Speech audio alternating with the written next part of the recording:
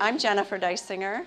You may know who I am, I don't know, but I'm from Bountiful Blessings Farm. I'm married to Edwin Dysinger, farmer, and we've been farming there for 10 years. And this is our 11th, actually. So I served overseas for 16 years in Africa and Arabia.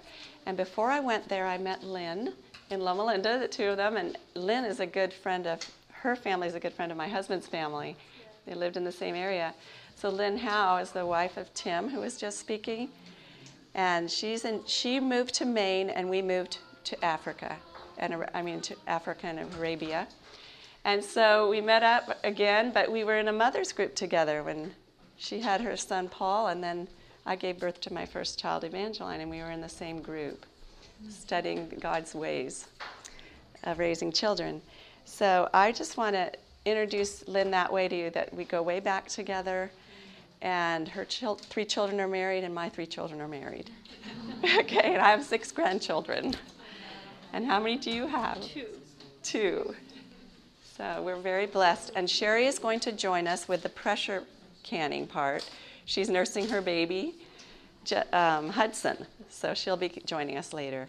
And she's a neighbor of ours and was serving at Wildwood with her husband, Sherry Neuro. So we're sharing our experiences. So I want Lynn to go ahead, and we can maybe just share this scripture to begin with and have prayer.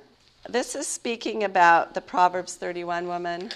And for all you men that are here, we're really excited that I met one of your wives, and she says, well, I'm handling the first aid class. My husband's in your class. And you need a family to do preservation of food. Okay? But this is the woman's thoughts on her. She is like the merchant ships. She brings her food from afar. Like when we get bulk items, often we're getting it from different locations, right? She rises also while it is yet night and gives meat to her household. And we were thinking that she's not afraid of the winter. Okay?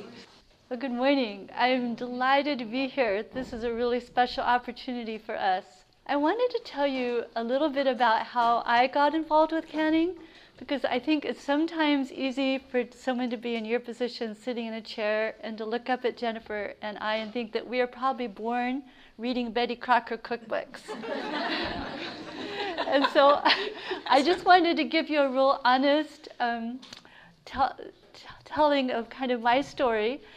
I grew up on a farm. I grew up in Central California, and I was a total tomboy. And my dad was a doctor, but we also had a large farm. He grew oranges and avocados and olives. And I loved horses. I had a whole stack of horses. So I learned to ride and train and do all those things, and that was my life. I couldn't have cared anything about cooking.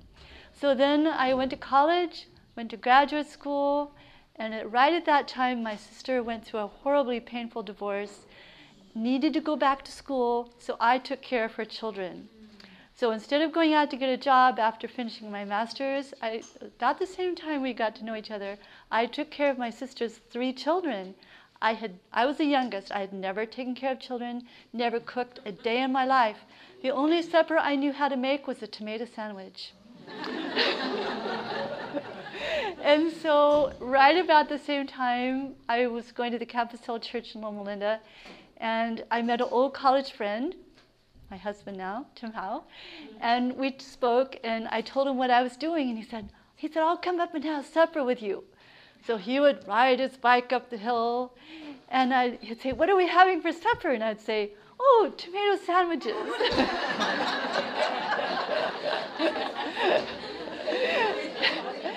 And after several suppers of tomato sandwiches, he said, would you like to learn to cook? And I said, I would. And so he taught me how to make raisin bread, and he taught me how to make applesauce. Because he had grew up in a family of 3 boys, so he had had to learn all those things. There were no sisters. And so we made applesauce, and here's all this beautiful stuff. I had nothing. I made applesauce using a blender. And so I just want to encourage you that you may be someday in a place where you have no equipment. It's still possible to do all these things with almost nothing. And the other thing I wanted to encourage you is that sometimes it may seem like life is dark and there's a lot of pain, or there may be a lot of challenges. You know, we homeschooled our boys till they went to college, and raising 3 highly energetic boys is a big challenge. Some days it's extraordinarily humbling. And you know that there's like things you can't know the answer to, and you desperately need help. And what I have really learned in my life, you know, definitely when Tim came into my life and brought so much joy and happiness and that knowledge and understanding about cooking, is that God can answer prayers. And He can help us even when we don't see the light going forward. And He can give us answers when we can't see. And so if this all seems challenging or difficult, I just want to encourage you, whatever the challenge you're facing, don't hesitate to ask God for help. Because His angels are there. They want to love you, to help you, to encourage you on your way to heaven. So I just wanted to have a quick prayer. Dearest Father in heaven, I just ask you be with each of us here today. And Father, help us to realize right deep down in our hearts how much you love us, how much you want to help us, how ready you are to help us when we come into challenges, how you're ready to bring light and joy and love, even in our most painful of times. In Jesus' name, amen. So when Jennifer and I were talking about this, when she first talked to me about it, we do make vast amounts of applesauce, as Tim referenced. So I could almost make applesauce in my sleep, but not quite. But I thought, well, we could kind of do it. This is how you do it. And you do this, and you do this, and you do this. But I thought, many of you have done a lot of canning and food preservation. And probably the most beneficial thing we could do is really share what we have found to be very useful and our own personal experience. And when Jennifer and I talked about that, it seemed, so we kind of split it up. So we thought, well, I would share with you about applesauce, because that is something, we have done a lot of. So And Lynn does that in a maple syrup boiler. And we do that on the farm too. And you can do like some hold, how many does yours hold? We make maple syrup in the spring. And so in the fall, we use our maple syrup can, and we build a brick fire base for it out of brick that we reuse each year. And then we put a large pan, and it holds 126 quarts. So we put a fire, we build all the wood underneath it, and from when we light the match to when you pull the jars out, it's 45 minutes. So it's really fast.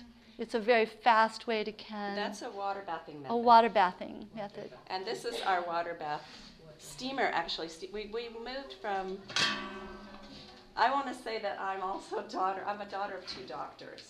And my mother did not think cooking was a skill that you really needed to learn. It was interesting.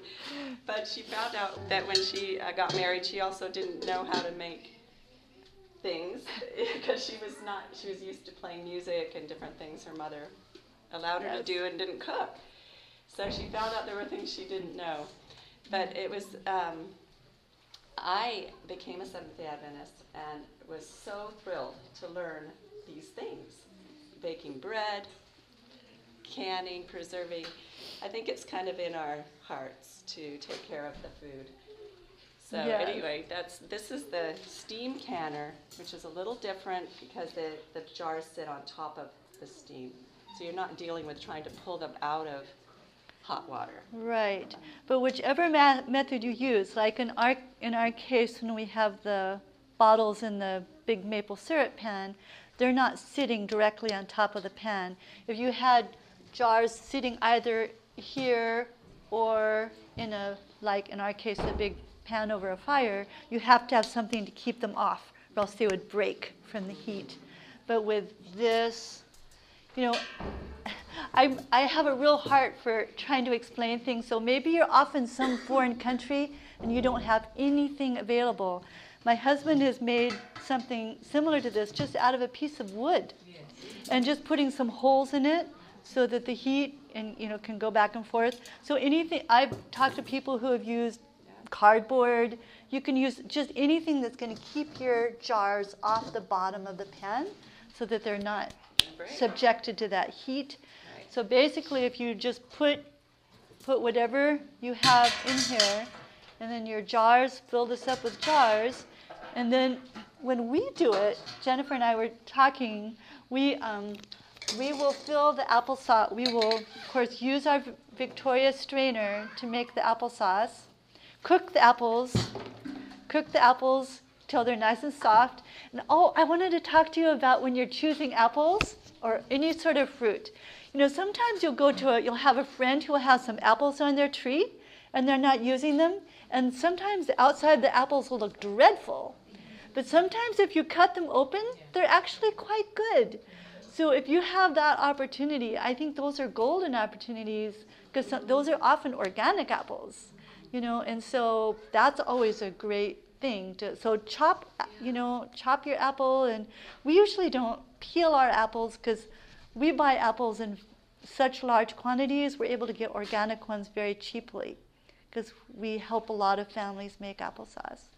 That's great. So that's another thing you might consider, is going together with friends and buying apples together from an apple grower, because if you will purchase in large amounts, just like anything we buy, bulk foods, you can buy bulk fruit. And when you buy bulk fruit, it comes way down in price. I pay a very small fraction of price for organic apples. And if you live near orchards, you could go pick.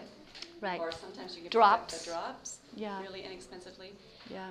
I'm thinking that canning probably started, yes. Could you pick things up when you talk about them, because we can't see tape? Yeah. Yes. All right. So, how many of you have never canned? Okay, the more of you have canned than those who haven't. Yes. So this is what we pick the jar out of the hot water so that we don't burn our hands, and it takes a good grip, keeps a grip on it. So this is another, these are some friends that we have huge value for. This funnel is what I do all my applesauce with, and without it, it would be a sad day. Because after, you have all these cooked apples, and then you put them through what I have found is it's helpful to have several large kettles, because after you put them through here, then they need to be in another large container, and then you ladle them from that container into your jars. Okay, this is actually separating the skins and the seeds from the apple. Who has used this kind of a? Okay, so a lot of you haven't. So your cooked apples, so this is a project not for an afternoon.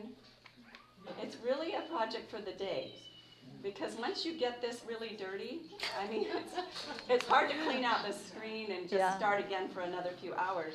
So you want to get enough people that can help you, or your husband, or your wife. You can do it with two, but it's not easy at all to do with one person. That's really true.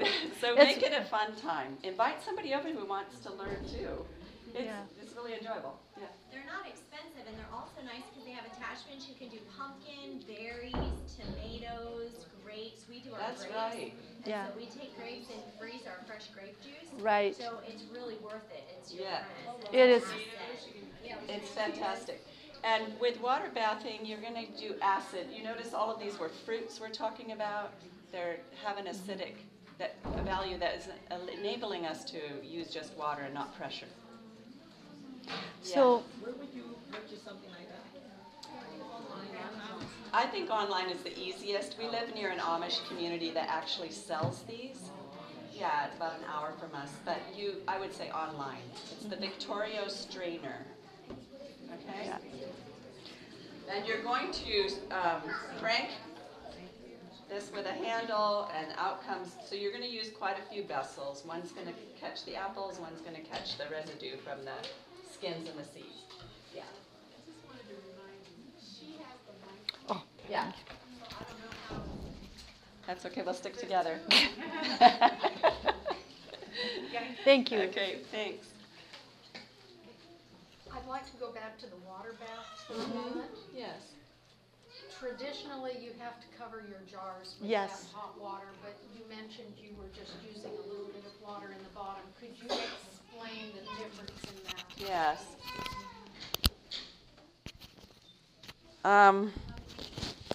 So you can steam something even if it's not, as long as there's enough where it won't go dry. Okay? So we just do it so it's underneath this. It's just to the top maybe, right here. And it'll last for a couple different canning loads. This canner I really like because it holds 8 quarts. The traditional ones hold 7.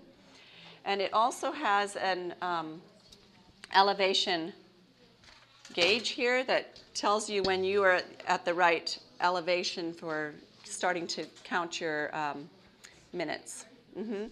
So some people steam them for 20 minutes, some people for 25, some for 30. I learned 20 when I first started, but we at the farm sometimes do 30 just to be sure, just to make sure it's taken, that it's going to boil all the way through. And probably even if you let your jars cool a little bit, you'd want to do it. So you're going to be waiting until the needle gets to the right one. If you don't have this gauge, you don't need it. This is just recent that we got this. You're just going to wait till the steam comes out of the side of the canner. This one has little holes in the lid. Then you start the timing after it all comes to a boil. So when it starts steaming and coming out, then it's also hot, the jars. Yes? So this is actually a steamer, not like the traditional ceramic ones that you... This is a steam canner. Oh, it's a steam. This is a steam canner. We find it so much easier when you have the water bath and you're taking out your jars. The change of temperature can actually bring a crack in your jars. And it's a real mess to get applesauce all in the middle of all of this. So I would always have to take them out and in, just gently getting it used to the temperature of the air, and then bringing it out. So we had a lot more breaks with our jars using the water bath than the steamer. And yeah.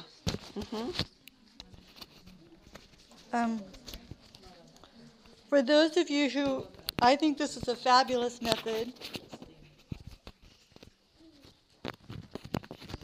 But for those of you who would, for whatever reason, for maybe you don't have this sort of a kettle or you're not able to use one, if you want to use the water bath method, then the water does need to cover the top of the jar.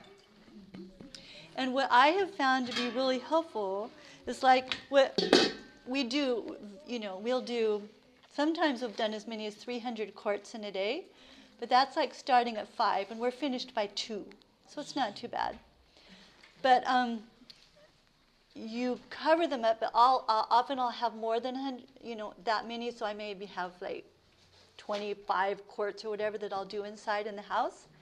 And so what I do is I'll put them in when the water's not too hot, and then heat the water up, and then of course you start your timing when it's 20 minutes, and then you let them go pull them out when it's 20 minutes. But when you pull these out and put them on something like this, put them on a piece of cloth on your counter, and then I will take some of that hot water out, put it in my sink, and add some cold water. Because otherwise, if you put even if your applesauce is hot, if you put that into really hot water, it'll crack it. So you have to pull some of that super hot boiling water out. I'll usually do 2 or 3 containers. Put that cold for the second batch. Put the cold water back in, and so then you've moderated your temperature, so it's going to be safe to put the jars back inside. Yeah, I think that's where I was trying to dip it, was trying to get them in, making sure I wouldn't crack them. Right. So you always have to take water out and add. That's very good. You're saying with the steamer you're doing that No, just the water bath. Just for the water bath. The water bath, you've got a kettle full of water. And it's so hot after you're taking you already have new jars ready to go in, but they will crack if you put them in there. You've got to take half of the water out of that. How about the steamer? The steamer, you don't have to concern yourself with that at all. There is a difference between a water bath and a steamer. Yes, the goal is the exact same thing. The jars are prepared the same way. It's just how you're heating it. Ordinary pot can be a water bath. Yes, as long as it's deep enough to cover your jars. And we it have, has a suspension underneath. Right. yes, something so it's off the bottom. Are the times equivalent for the Yes. water bath and the steamer? Yes. Yes. We use about 20 minutes, very much. Which method do you prefer and why? I was sharing that I prefer the steam because it's a little bit faster, and faster meaning you don't have to take water out and reheat it. It's not as heavy to deal with a huge pot of water and all the jars. So I was just going to show you what they come with. These canners have something like this, and this is what you would use for a water bath, or the wood that you drill holes in. But you're going to set it down. This is what it looks like if you buy something for a water bath, the bottom. Can you give us an approximate cost on the steamers? I would say they're probably about $50, I think. This one says it's $48 for this Victoria strainer. 49. You can see that? Okay. Yes. You could use any kind of food in there, or is it just for applesauce? Let's talk about that. Yeah. Well, I want to tell you my son's favorite food is, she did tomato sandwiches for supper. We did peanut butter and applesauce. So applesauce is a staple in our family, and I thought it would be really nice for the girl who marries Paul because he likes popcorn and peanut butter and applesauce on bread. Those aren't hard, are they? Yeah, we just have to have applesauce. And I made that overseas out of anything I could find. If they didn't have apples in Arabia, I would find quince apples. So you can can things you can make applesauce without apples, So you just sweeten it with a sweetener that you appreciate as a family, and you can add cardamom or coriander, or if you want to add flavor, if it doesn't have it, you can add some of those herbs that are really nice. In Africa, we cook green mangoes. To make a sauce. Yeah. You had another question? Yes. I have a question. On the thing that you had in there for the pressure canner, can you use that same one for a steamer, or is it not thick enough for one? No, you can use the same one. That's exactly how they are standard for either. You can also, of course, make beautiful pear sauce and peach sauce and apricot sauce. All of those things are fantastic. When we lived in California, we had more variety, but now we're in Maine, it's berries and apples. And traditionally, women use their seconds, things that this is the way to do it. You can make your jams. We started making berry syrup on the farm because we had so much rain on our strawberries that to pick them off, they were waterlogged, and you couldn't sell them. So it was like, I'm talking about steady rain for days, and strawberries cannot handle that. So you pick them right then because they're not spoiled, and freeze them until you have the time to put them up and can them. So that's how we started strawberry syrup and strawberry jam. They're improved products. They sell for more, but it wasn't our intention. God helps us use what we have and make something better, right? That we can use. Yeah. Did you want to say anything more about it? Just on the whole issue of why to can, I think obviously it enables you to use what you have from the garden, but I think sometimes you'll have an opportunity to go to an orchard, or your CSA will give you a lot of extra squash or what have you. Just any time we have an abundance of something, and when we talk about the dehydrator, I'll talk to you about that some more. I was just going to say, the one amazing thing about having a lot of something in your cupboard, whether it's applesauce or pear sauce or whatever, you never know who's going to walk through your door. You never know who's going to come and needs some love and to be part of your family. And I think it really opens the door to expanding your family walls and incorporating more people in your home to have that food in the cupboard. Because sometimes I'll be feeding 30 people, and then I'll have 15 more people walk through the door. And if I didn't have all those jars of applesauce in my cupboard, it would be stressful. But knowing that it's there, it's all right. I want to introduce you to Sherry. Sherry Neuro is a mom of 2 little boys, and she was just taking care of Hudson. And thank you, Sherry, for coming. She is the one. I don't usually pressure can, but she does pressure can, and she does some interesting things with pressure canning, and you need them primarily for vegetables. Okay? I'm going to share a little bit of story. I was very intimidated by canning. Terrified of canning, actually.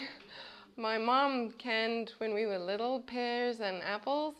So I'd help my mom as a child, but when I was married and was kind of thinking about food preservation, it was just overwhelming, and I didn't think that I could do it. And around 2007, I started dabbling with canning, and a neighbor actually offered to walk me through the process. So if you have someone that can, it's really nice to do it the first time with someone, if you can. If not, just try it. Even if you do 2 jars, 1 jar, just try it. Once you've actually done it, it's not that bad. It sounds worse than it is. And however, my approach to canning changed a lot in 2011. We were living in Georgia, northern Georgia, and in April 2011, some of you might be aware of this, we had 5 tornadoes come through in one day. It was bad. People died. And the power went out. We didn't have water. I lost an upright freezer full of blueberries and other things. Most of the things in my chest freezer, gone. And suddenly, I saw canning in a completely different light. I was like, if I had canned that, it would be okay. We'd still have all our food. And suddenly, I realized the importance of canning. And so that was a big motivator to really get canning. So from then on, I started canning a lot more. And I was determined to hoard up a little pantry of canned goods just in case, because I didn't want to lose so much food again. I have encountered sometimes, and I've struggled with this myself, sometimes I thought, well, maybe it's wrong. You read sometimes quotes about hoarding food in the last days, maybe that's not so good. However, one thing I realized when I thought through that was, in those days, pretty much everyone had their garden, and it was normal. It was not unusual. It was normal to have enough food in your house for 1 to 2 years. Because what if a crop failed? You want to carry through to the next crop. So that was normal. So that's something to bear in mind. I call it my happy squirrel feeling. When I have all these jars and buckets stashed away in my nest. As they said, it's a lot of peace of mind knowing that if there's an ice storm, if a tornado comes through, you have something for your family. But most importantly, what about your neighbors? Most people don't have food for more than half a week, more than a week. People have to go to the grocery stores often. So what are your neighbors going to eat? If you can help them with some food, you'll build a lot of relationships in your neighborhood. So just briefly, a plug for the Victoria steam canner. I'm supposed to be talking about pressure canning, but the steam canner is really nice. We don't have a lot of water where we are, and it saves on a lot of water. It's quicker, and use less gas on your stove or power if you're canning. Okay, so coming to pressure canning, my husband actually bought me a pressure canner. I was terrified of it. I was like, what if it explodes? I'll blow up the house. And I had to really build up my courage to use it.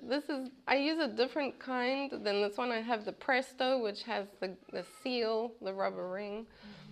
But when I eventually built up my courage to do the first batch, I was hooked. And especially the main reason I use it is for dry beans, canning dry beans. I never remember to soak beans. And when I want beans, they're not soaked and they take forever in the crock pot. But with the pressure canner, I just keep doing batches of dry beans and I just stash them away in the pantry. And then I've got beans anytime, ready to go. I'm so amazed at this. I've never heard of anything like this. But she has them to take to camp meetings, on the road. You're not having to buy the canned tin beans. You know, I just thought it was amazing to me. And she does different kinds all together, so she has variety. Yeah. Meaning each jar is a different kind. So are they cooked and then I'll tell you. I'll tell you. And my toddler loves them. He'll eat them straight out of the jar. So basically, just quickly, always remember to work with clean jars. If you have a dishwasher, that's great. If you don't, wash them well, sterilize them as far as possible. And your lids as well, you want to make sure they're clean, washed in soapy water, and heated up so that they're clean, sanitary. You want to make sure all your work environment is quite sanitary when you're canning. Sherry, what did you mean by sterilize? Because people might think you need to boil them. You can. How do you do it? I do the shortcut. I don't have a dishwasher, so I make sure my jars are very thoroughly washed in soapy hot water. I rinse them in hot water, and then I put them in my oven actually at 200 to 250, and I leave them there for at least half an hour. And so I take them out hot, burn lots of fingers, but I take them out hot, and then I know my jars are ready to go. Yeah, so I just put them in the oven, and you just, as you're canning, you just keep putting new ones back in so they keep staying hot. Because I don't have space to boil jars, and then you have to wait for them to boil, and so that's what I've been doing. one more time in the oven for how long? At least 30 minutes I do, at 200, 250 Fahrenheit, somewhere around there. Now, I'd like to say Sherry is very careful, and I think that's a great trait. Paranoid. A lot of us, Pam and I wash our jars in hot water and rinse them in hot water, and then we put the applesauce in, and then we go ahead and can it. And it's going to come to a boil completely. But I do use that method for hot packing things. And hot packing is a different thing. Dishwasher, is that okay? Yes. Yeah, you have the sanitized cycle on the dishwasher. Right. Yeah. So, okay, basically the beans, to pressure can the beans, it's very economical to do your beans like this. Just select whatever beans you want to use. The normal pressure canners, most of them take, at least mine, I'll talk about mine. Mine takes 7 quarts or 20 pints, double-decked. So I'll use one of these racks. If I'm doing pints, I'll put 10 pints down and separate the top layer with a rack, and 10 pints on top. So if you're doing quarts, I'll measure 1 cup of dry beans into each quart jar, fill it up with boiling water, and then I let them soak overnight. 1 cup of dry beans per quart jar, fill it up with boiling water and let it soak overnight. I actually let the jars soak like this on the counter because the beans swell. From experience, if you do this, they all get stuck at the bottom. So it's easier if they're like that. And then the next morning, rinse them 3 times thoroughly in clean water, put them back in the jars, and then I add fast boiling water. So like really hot water. I pour in hot water into each jar and a teaspoon of salt with the beans. So just fill the jar. Yeah, just fill up the jar. So you've got your rinsed beans in your clean jar, and you just fill up the jar with very hot boiling water. Add a teaspoon of salt. How high do you fill it up? I usually just do it to the neck. Okay. How much soaked beans? 1 cup? 1 cup of dry beans. So I start the night before with 1 cup of dry beans and then soak them in the jars with boiling water. And then the next morning, rinse them 3 times and then put boiling water back in with a teaspoon of salt. And then you take your heated lids, put them on the jars, close your jars up finger tight, just finger tight, and then pop them in the pressure canner. I'll come to you now. And at our altitude, it's 10 pounds for 90 minutes. So just check your local altitude and adjust. Yes. I'm just wondering, with the soaking overnight, is there any reason why it has to be with boiling water? Because I soak beans all the time when I just cook them on the stove. Right. Just overnight, you know. I don't have a reason. I'm paranoid. So I use boiling water, kill something.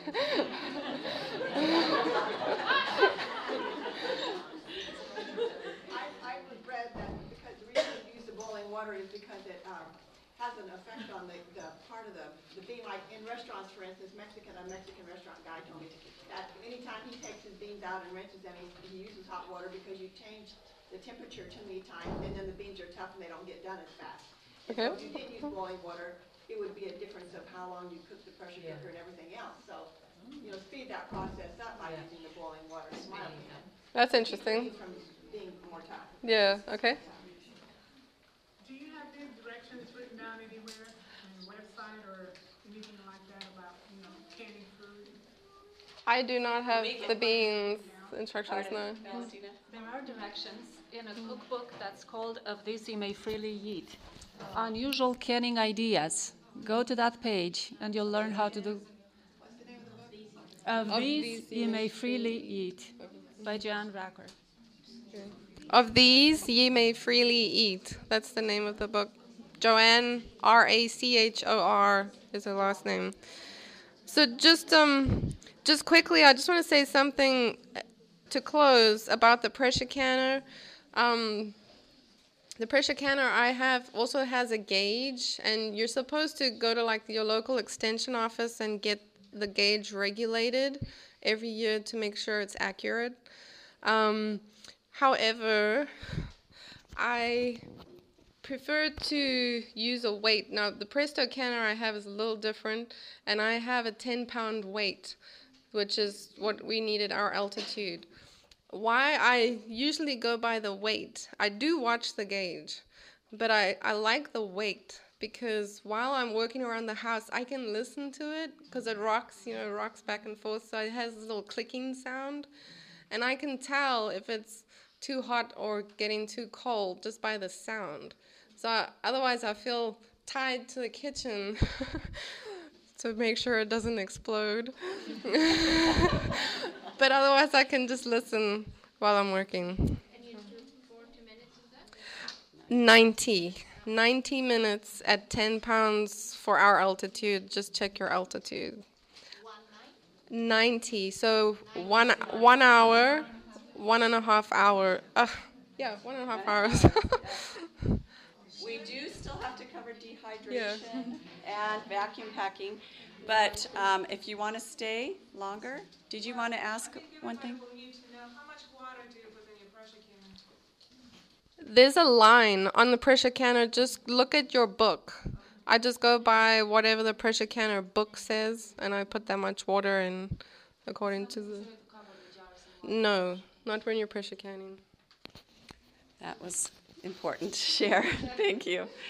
Okay, Lynn's going to share about dehydrating, which is a nice kind of preservation.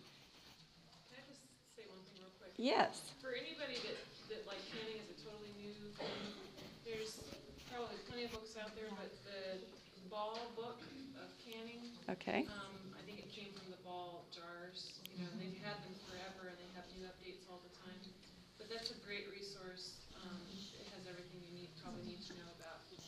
Thank you. County extensions have. Okay. I just have a question. How about the vegetable? How do we can vegetable? Well, I would use the book. They'll tell you how for each different kind of vegetable in your pressure canner. They'll have recipes. You can actually get on YouTube too and figure out. They have ways to show you all the little details, but we're kind of wanting, because we're covering a lot, we want to cover our experiences and inspire you to do this. One more question. Steaming we do for fruits, not for vegetables. That's right. That's right. For canning, of vegetables, we'd use the pressure canner. Okay? Excuse me, Jennifer, but tomatoes can be water bath? Yeah, any acidic tomatoes are actually a fruit, but they have enough acid in them to water bath them. Those are the two things I really do, is tomato sauce and applesauce or pear sauce. Yeah. Absolutely. And another fabulous resource that we have available now is what's available on internet. And what's available now for explaining things very well is remarkable. So there's a wealth of information out there on the computer and in books. Everything you could hope to need for canning. I just wanted to make sure we had explained this, because I think we've been trying to go quickly, that in the case of canning, when you're absolutely, I also run my jars through my dishwasher, and then I do put these in a kettle.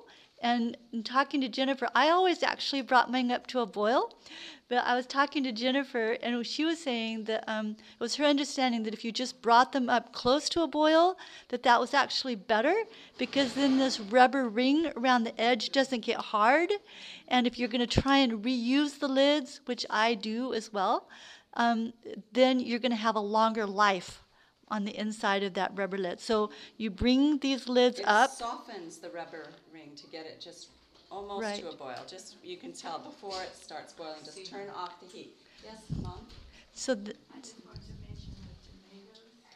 It used to be that you could do the tomatoes in a fresh, an ordinary way, but now they have grown tomatoes with much less acidity, and it can be dangerous to do them in a regular way. Okay, thank you very much. What you can do, though, is put lemon juice in. Is that what you were going to say, Mom? About a teaspoon per jar. You should shake first from the extension agent. Right. You know, so after you have this in your hot water, your lids, no matter what you're doing with which method, you have to get your lid from that water onto your jar. And for years and years, I used 2 forks. I would hold my lid carefully between 2 forks Pick and it out of the pick hot it out of water. the hot water and lift it on, put it on. And that's okay for your first 60. But when you're going over 100, it's like, oh, you're holding on. But one of my huge blessings these last few years is we've had a lot of families come and can with us.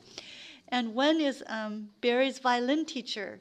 They're Jewish, and they come and can, and it's been the most wonderful opportunity for great conversations, spiritual conversations. We pray together, and she gave me this most wonderful gift of a magnet, and it's transformed my life. So now, instead of grappling with 2 forks, I just put it into the water and plunk it down. It's wonderful. We love that. We love that. So I just wanted to make sure. So this, this is for the jars, for putting the lids on top of the jars.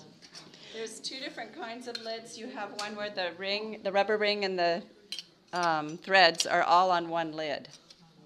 And this one, there's a ring and it's separate for the seal. Okay, so there's 2 different kinds.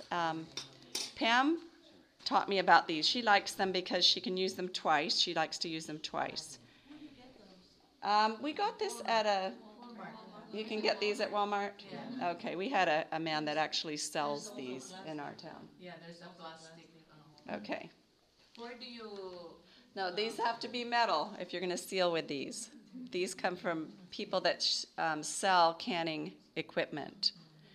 which is a B man actually, where we are. But yeah, you probably can get them online too. Yeah. Canning lids. Where do you Okay. buy the magnet? Yeah, these are pretty generally available. These are wonderful. I want to give her an opportunity. You know, there's going to be a time we don't have electricity when you're going to, well, we can make dehydrators that don't We use talked about that. electricity. But I want Lynn to share how they're doing that at their home, how they're preserving things Yeah. without. So we have large vegetable gardens at our home. And one thing that I've always struggled with is maybe you have a few extra eggplants or a few extra squash, too many to utilize for your cooking. And I have to be honest and tell you that sometimes they just would go to the compost pile because I didn't have anything to utilize them for that I could, think. Anyway, so a friend introduced me to dehydrating. And with dehydrating, what's really fabulous about it is you don't have to fill this all up with the same vegetable.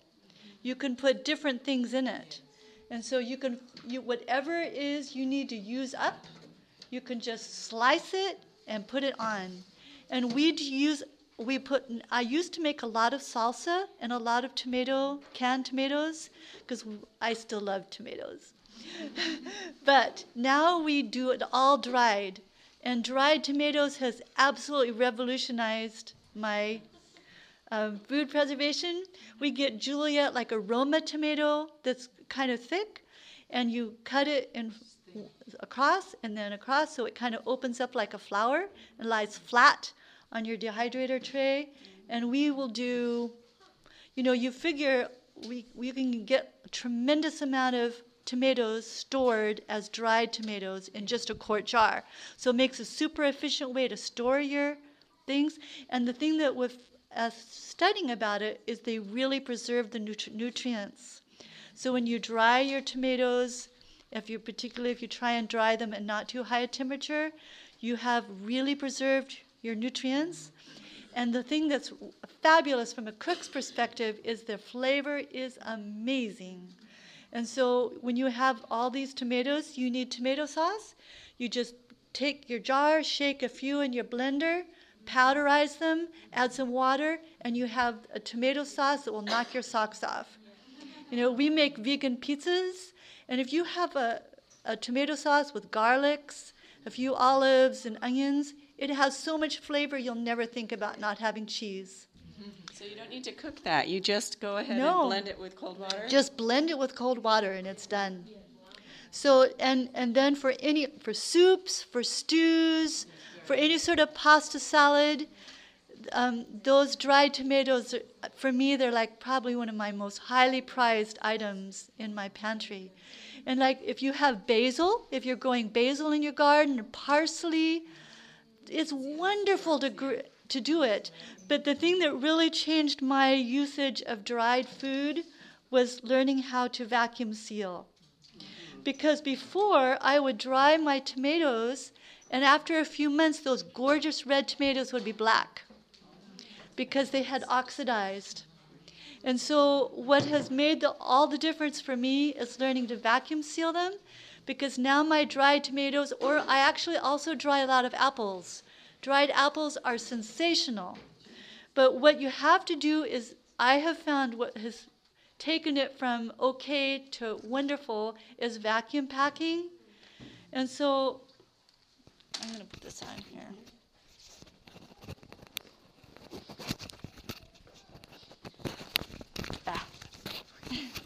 So for vacuum packing, there's several ways to do it.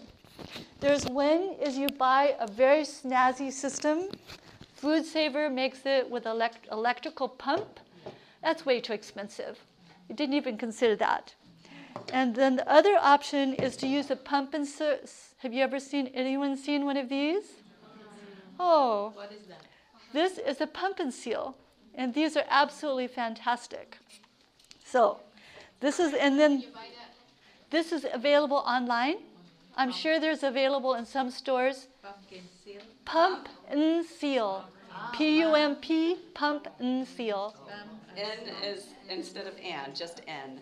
And so all this is, and the wonderful thing about this method is you can actually also reutilize something like a peanut butter jar. Any jar that has a seal on the inside can be reutilized. And so I think for those of us that like to reuse things, that's wonderful. So all you do is you take a thumbtack and you poke a hole in your lid. Okay? You have a hole. Hold it up. So she Yeah. poked the thumbtack in. As she's pulled it out, there's just a little Now, hole. this tape is made by Pump and Seal, and you can reuse it. You can put this on and you can use it many, many times. So it's not like a one-use, one-time thing. It's a reuse. But several people that I've worked with told me that electrical tape will work as well. So the idea is you take off one of these pieces. My husband said you're going to have a hard time getting it off, and he was right. Kind of hard to disassociate. Anyway, so you put this piece of tape, and you just take the... Where does it? Yeah. Just like that? On the ends. You have to peel it off. I should have talked him into coming with us. Yeah. What is that tape? This is here. Yeah, I've got it. Okay, so if you can see, this tiny little piece has a black section in the center, and you just want to position that black center over your hole. So this is not rocket science. And I just press it gently, okay? Then I take my Pump and Seal, and I just put it down on top, like that. Hold it gently, and this a few times. And what this does is it pulls the air out of the jar. And then, if you can see at the bottom, there's a little thing. But this is sealed. How do you know it's sealed? How did you know it's sealed? Listen. Because you But if I pull it open, you'll The hear lid it. is also concave a little? Yeah. So it's an absolutely fantastic way to preserve anything that you dry. So another thing that I do, Pump and Seal, I do all my nuts. Because I don't have a large enough freezer to preserve my nuts.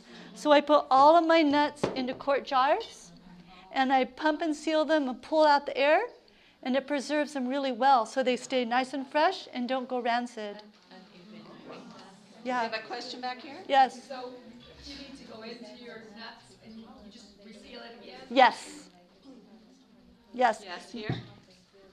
One of the questions, how long you leave the tomatoes in the dehydrator? Oh, the dehydrator, till they're dry.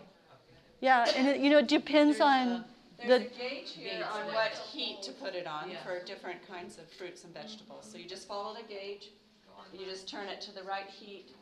I often leave things just overnight. Yeah, I do too. You just want them to be nice and dry. Can you do it in the oven also? I think you can at a low temperature. You want to crack it open though, so the humidity. The humidity can go out. Yeah.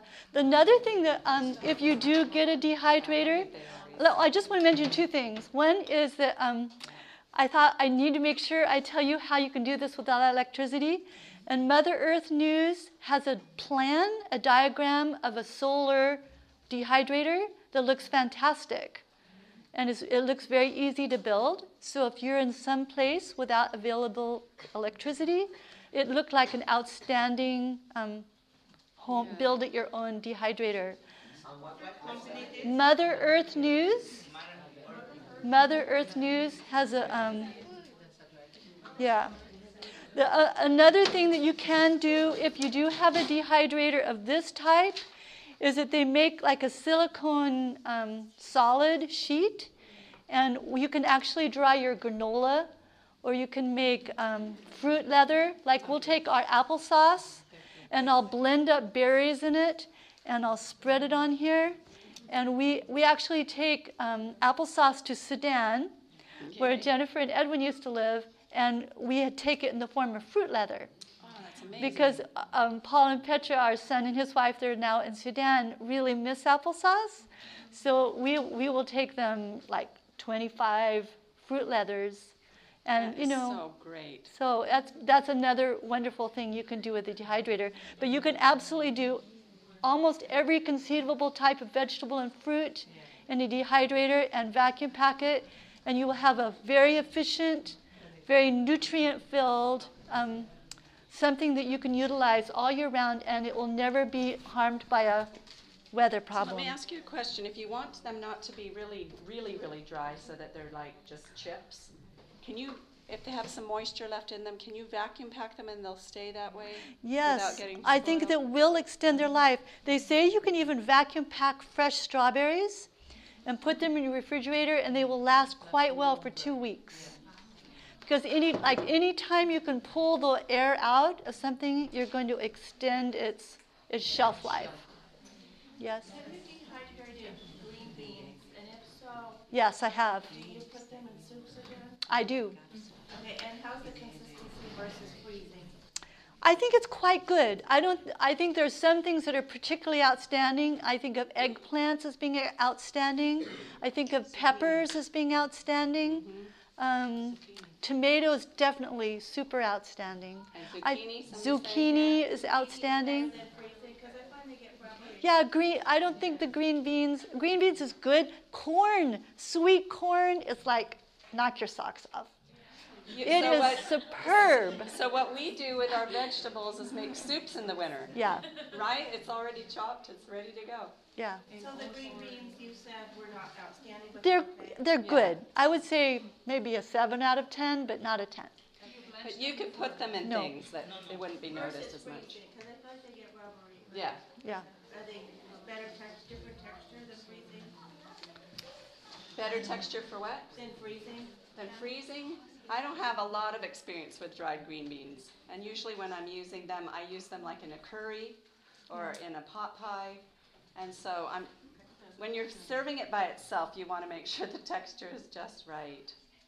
So it's a little different. One more time, how you cut tomatoes? Oh, sure. So you do the 4 parts? So if I have with a Roma tomato, it's long. So I would cut it down length. But she doesn't cut it through. Not all the way to to skin. just to the skin. Then I'll swing it around and cut it the other way, so it opens up. That's it. Still quite thick. Yes. Yeah, it's half the thick. It's half of the tomato thick. Right.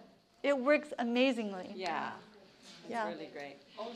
I don't know. We are supposed to go till 10:30, and you have some questions, and we haven't really covered freezing or storing vegetables. Yeah, and you need to do that. What would you like to do?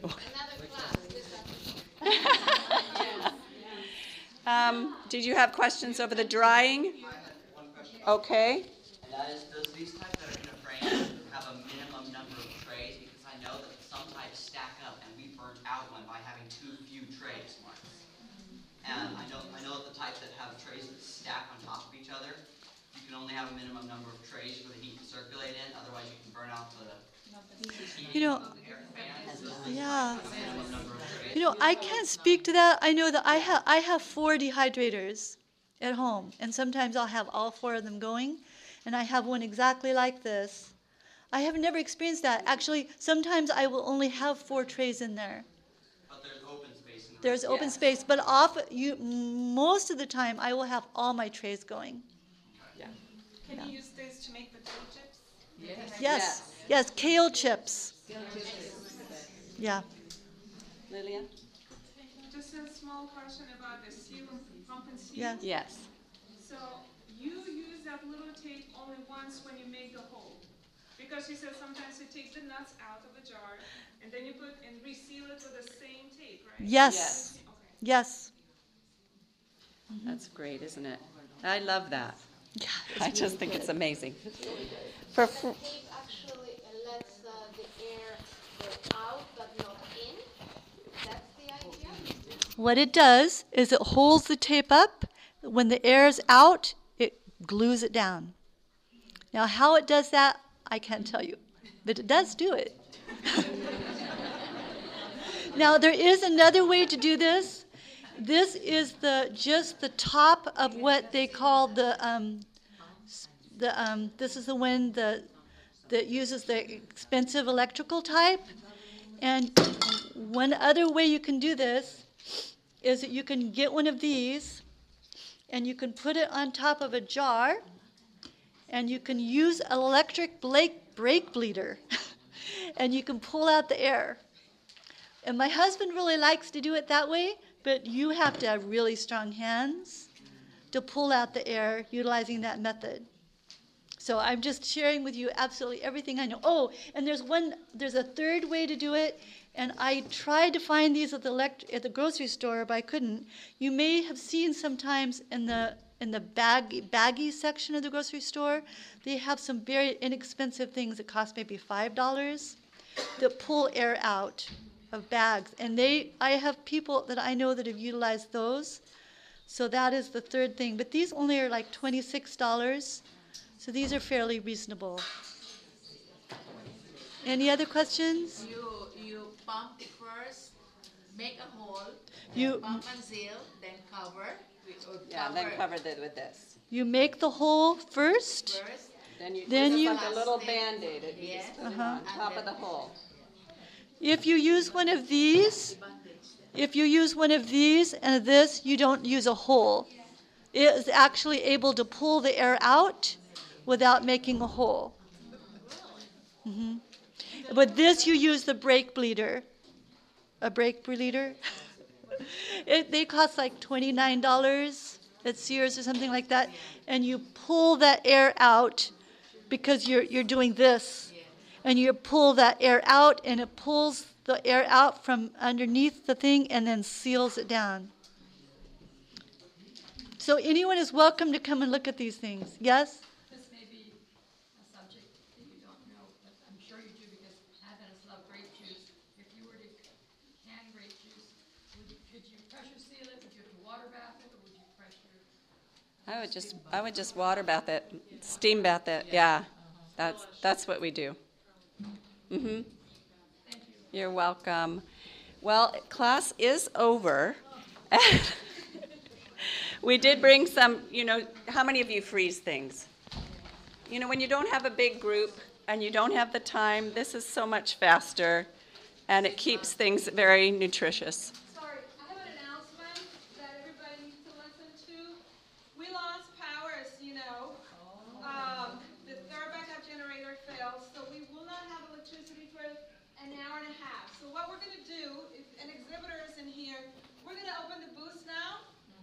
And then at 2:45, we will have the second class, and that will take us to the next class. And I think we can, we won't miss too much. But thank you for your cooperation, and I apologize. Can you continue? Okay, you guys, we have extra time. It's amazing. All right. For those of you who want to stay, we're going to continue a little bit. Now, God did that for us. It comes with the pump? Yeah, it comes with the pump. And you bought this online?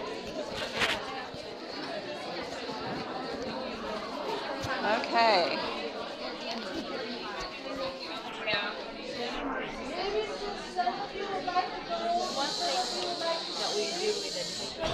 Say it again. One thing we dehydrate, we have some leaves that's like moringa. I don't know if you're familiar with moringa. So good. We do it in the dehydrator, and then after that we powder it and put it in a capsule. That is a good. Yeah, let's say. I'm going to ask you to share that. It's so much fun doing it as a family. Tell me your name again.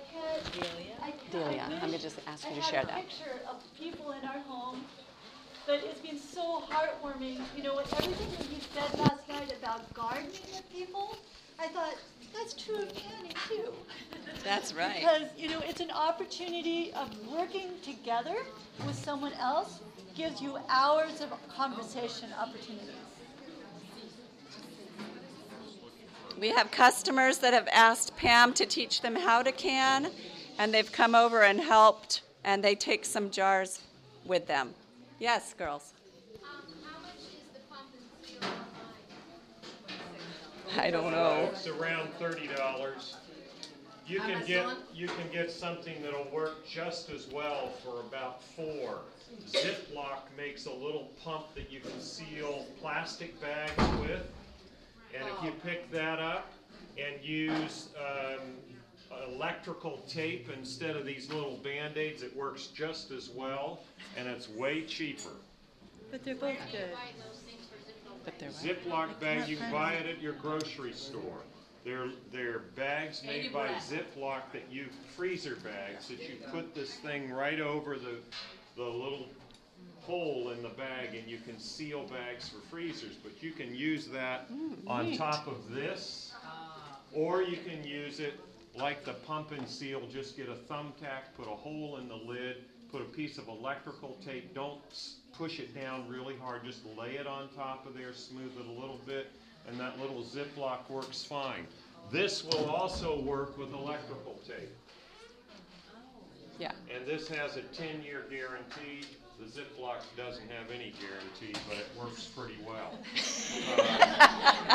The thing that I like to use the best is a brake bleeder. Did you mention that? I did. Yes. If your husband has a brake bleeder, it works great with this, and it'll keep his hand strong.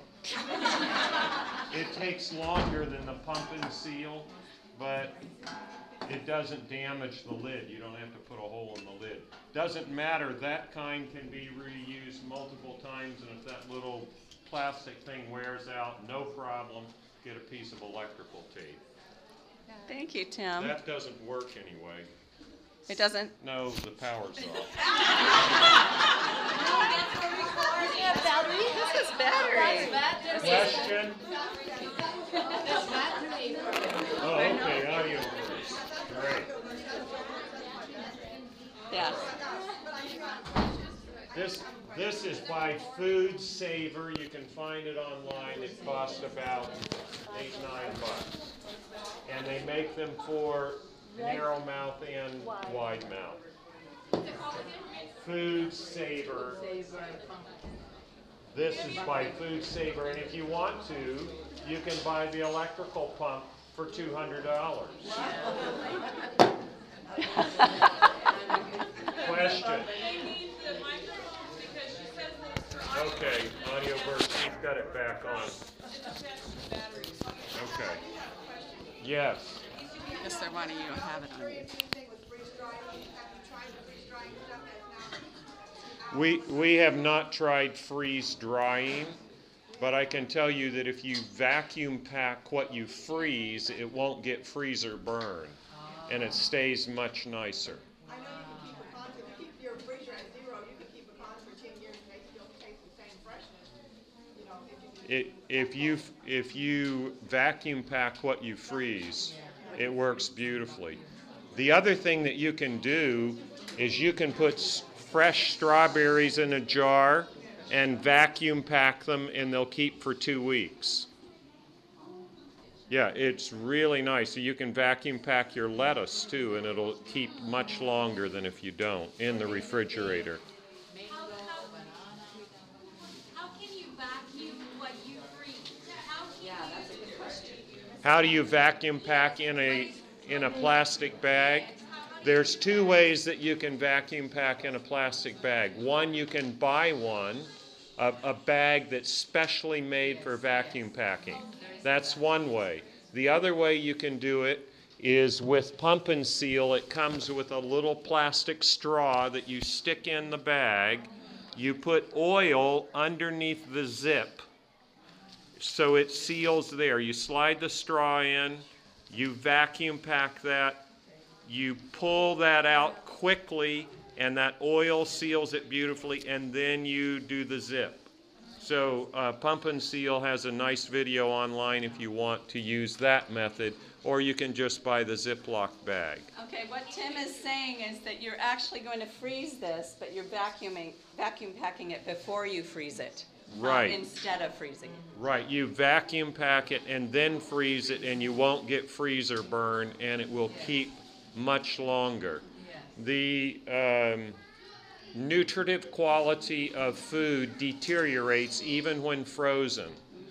If you live on the East Coast and you buy spinach from California, it's lost a third of its nutritive value before it gets here. If you bought it frozen, it was flash frozen in the field in California and then shipped frozen, it will lose about 10% of its nutritive value. And over a year, it will continue, even though frozen, it will continue to lose nutritive value. And so you don't want to keep fruit frozen for, 10 years and then use it, even if it's vacuum packed. With canning, you lose more up front, but then you don't lose as much after it's canned. And with drying, if you vacuum pack dried food, you lose some in the drying process, but then the loss from then on is much slower. But you want to rotate your stock. You can't keep food forever. So you have a place to actually put the date on your things. Put them on your lids. Put them on your bags.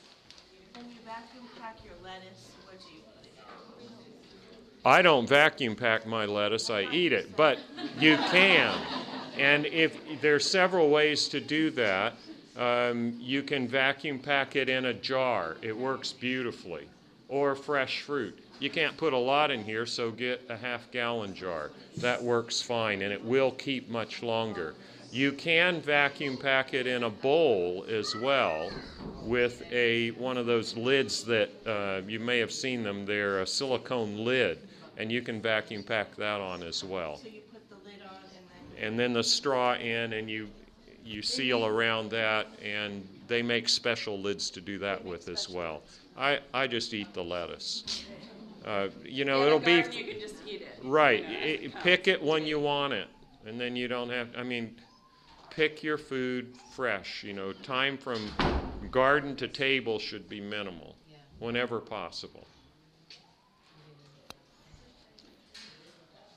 That's a funny thing to say in a food preservation class, but we really believe that. Look, in Maine, we still have kale that we're eating fresh from the garden.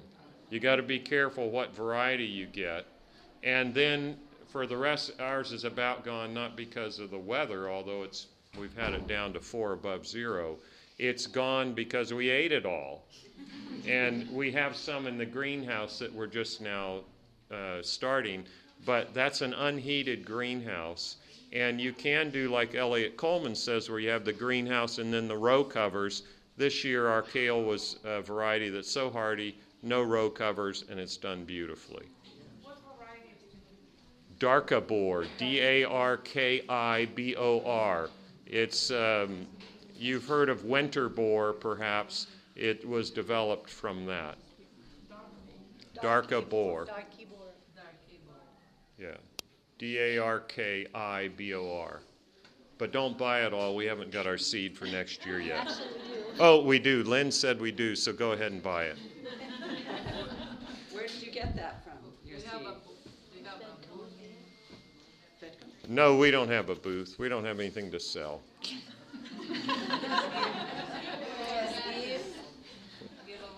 Yeah, maybe. Pardon?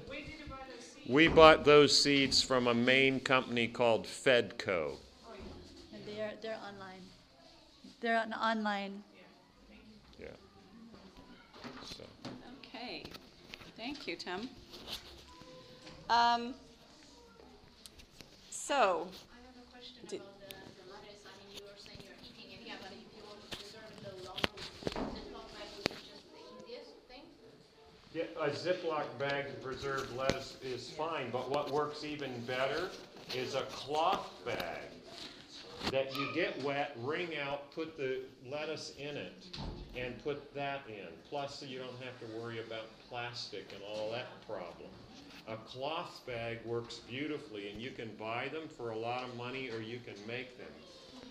You just get a heavy cotton bag, put a drawstring in the top, and then you get it wet, wring it out, put your lettuce in that, and it keeps it moist and fresh much longer than plastic will.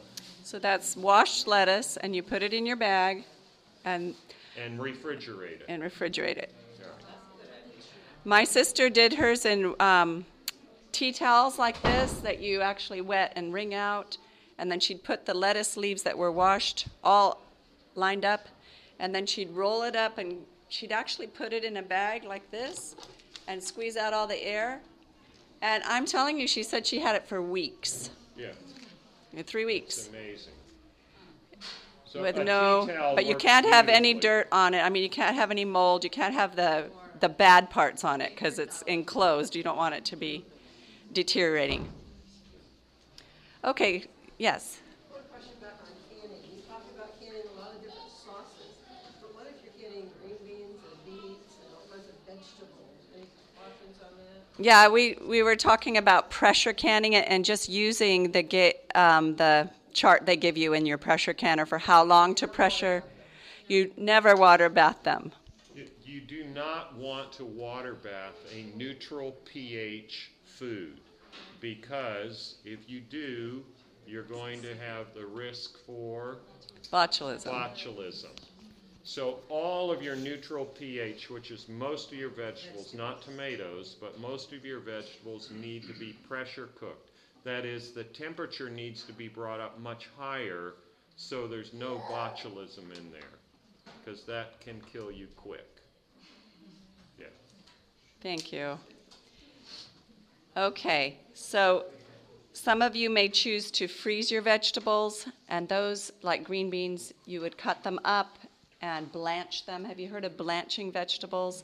Usually that's about 1 minute. You just put them in, and it changes the texture on the outside of the green bean so that it's you can cook it quite quickly when you take it out of your bag, out of your Ziploc, and you just steam it for a short time. It's not like green beans take quite a bit of time compared to kale to make them tender. So that helps the process of cooking be much shorter. We freeze a lot of our berries, and I think the vacuum packing is a great idea because you get a lot of this frozen condensation of the water from the berries around them otherwise. My son was just using a straw and just sucking the air out, and it seemed to work well. What do you think about it? Is there any? I think that's great. I tried it, but it didn't. And if you're a big sucker, it works better. It's kind of rigorous. I was wondering if there's anything against the air, if you can possibly. Yeah, if you breathe out before you breathe in, you can certainly contaminate it. Yeah. The human mouth is dirtier than a dog's mouth. If you get a human bite, it will always get infected. A dog bite rarely does. Yeah, so I wouldn't be breathing into any sack. Yes. I have a question about jams and jellies. Yes. I make freezer jam. Yes. And I use chia seeds to thicken it, but it only is good in the freezer a couple of months. But I would like to be able to use my extra to make jams, like canning it. Have you ever done that using the chia seed and honey or agave nectar to sweeten it a little bit or to preserve it? Because I always put a little bit of sugar in just to make sure it's preserved well, but I want to go. So we use pomona pectin, which is a low sugar, requires you can do low sugar or low sweeteners with pomona pectin, which you can get online. I have not tried canning just regular fruits with chia, no, I haven't. But I don't think I think that's great if you're doing it and it's working.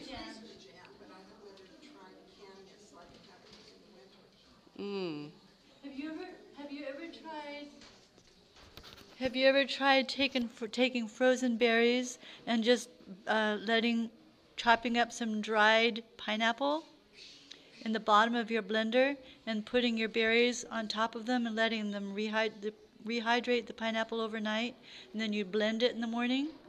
It makes a fresh, non-sweetened, well, it has the dried pineapple, but it's sweetened with the dried pineapple, and it has incredible flavor because it's really The only problem fresh. with that jam is it does not keep well. Yeah, that's right. Because you eat it up in about a day.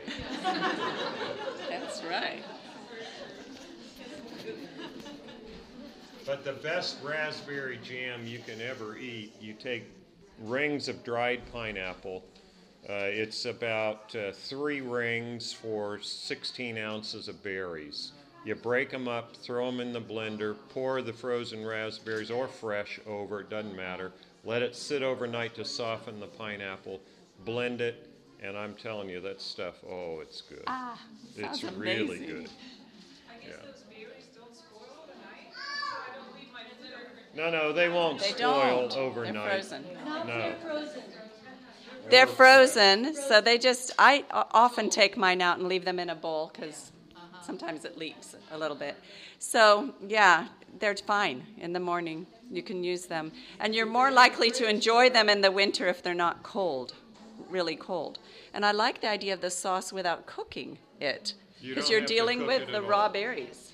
That's really great. Do you dry the pineapple or do you get that somewhere? Does it have a sweetener in it? Some does, usually? some doesn't. It's just to taste what you want. Either Okay. no sweetener or low. Okay. All right. I just wanted to talk a little bit about storing vegetables, like potatoes. If you're going to grow a garden, are you going to grow a garden? Okay. So white potatoes, you can extend their season, and you want to grow enough that you can eat them. When you harvest them, you can have even baby potatoes, but when you harvest them all, which you need to do at some point, right, when the plants die back, you're going to harvest them and you want to keep them. So you want to make sure you're keeping them well in a good way. They like cool temperatures and they like high humidity, white potatoes. Okay, there's different storage needs for different vegetables. So the sweet potatoes, they need a warm environment. In fact, they do great with just your room temperature in your home. And you're going to keep them in a drier environment. Okay? So they're not stored in the same place. Okay? It's a drier and warmer for the sweet potato, and it's the same for winter squash. Winter squash likes it drier and warmer, so that we keep ours in our house. Okay, you don't want to spend extra money trying to store your things if you can use your home and put them in a box or put them in a ventilated bin and put them near your kitchen. It depends how warm you keep your house. We have a wood stove, and there's areas of our house that are colder, and Lynn has a place that Lynn, come tell us about how you keep some things cold. This is mortifying, but we have a small house. Thankfully, the center of it is large, but the other part's small. Anyway, we have a bedroom that's at the far end, away from also our wood-burning heat, and so it's cold. Yes. And so I just have little boxes in there, and all of my stored vegetables are in there. And it's amazing how tolerant vegetables can be, because I have tomatoes and onions and garlics. They're all there, just all in there in my little boxes. And I've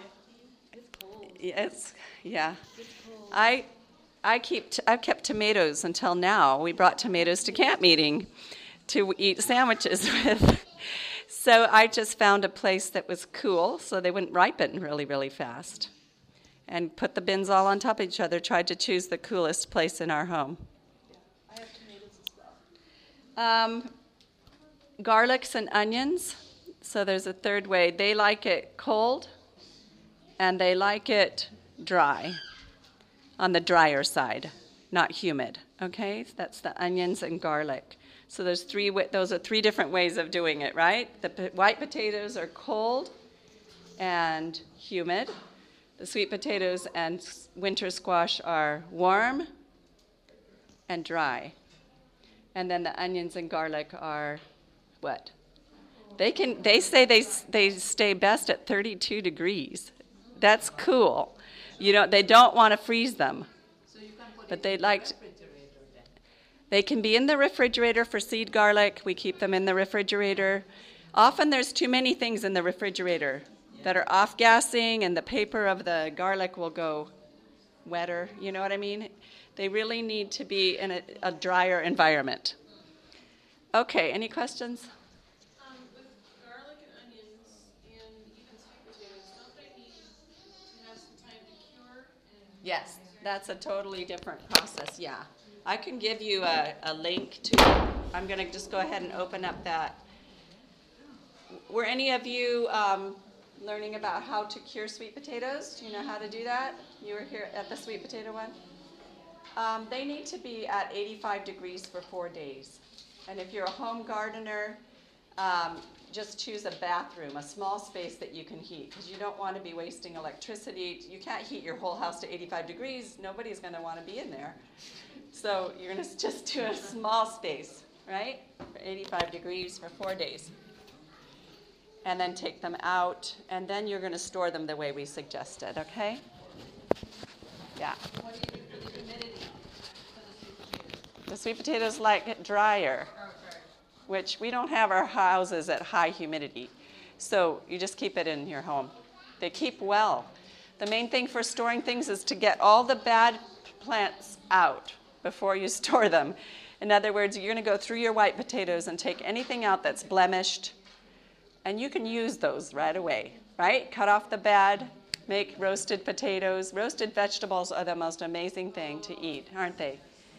Jennifer, Yeah. you mentioned about cure the sweet potatoes. Yes. I mean, the heater is supposed to be 85. 85. Do we need to turn Automatic. Do we need to turn the faucet on? Because Yes, thank you. Thank you for that. Yes, we're going to drip the faucet in the bathroom to get the humidity that you need. Okay, just on dripping for 4 days. So you don't want to use your main bathroom for that. Well, it needs to be a big enough bathroom that you can handle what you have to do. And you know, it's okay, friends will understand. We're farmers, right? You can give them some of them, right? I want to talk to you about carrots, right? Because they...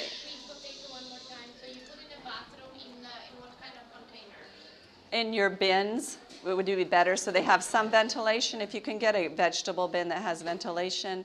I think that once they're cured, though, you can put them in cardboard boxes. What do you mean curing? Curing means you're bringing the sugar out. It's raising the sugar level in the plant, and they keep longer and they have better taste if you put them at 85 degrees for 4 days. So it becomes sweeter? Yes. Yes, a lot sweeter. And they keep longer. Yeah, it needs humidity for the curing process, and I'd forgotten that. My sister here reminded me, you're just going to drip the water from the faucet in the bathroom that you're curing the sweet potatoes in. The whole time? Yeah. So you are turning the heater in this one bathroom? Just for that, and it's on an automatic, set at 85 degrees. How about regular potatoes? How do you keep them?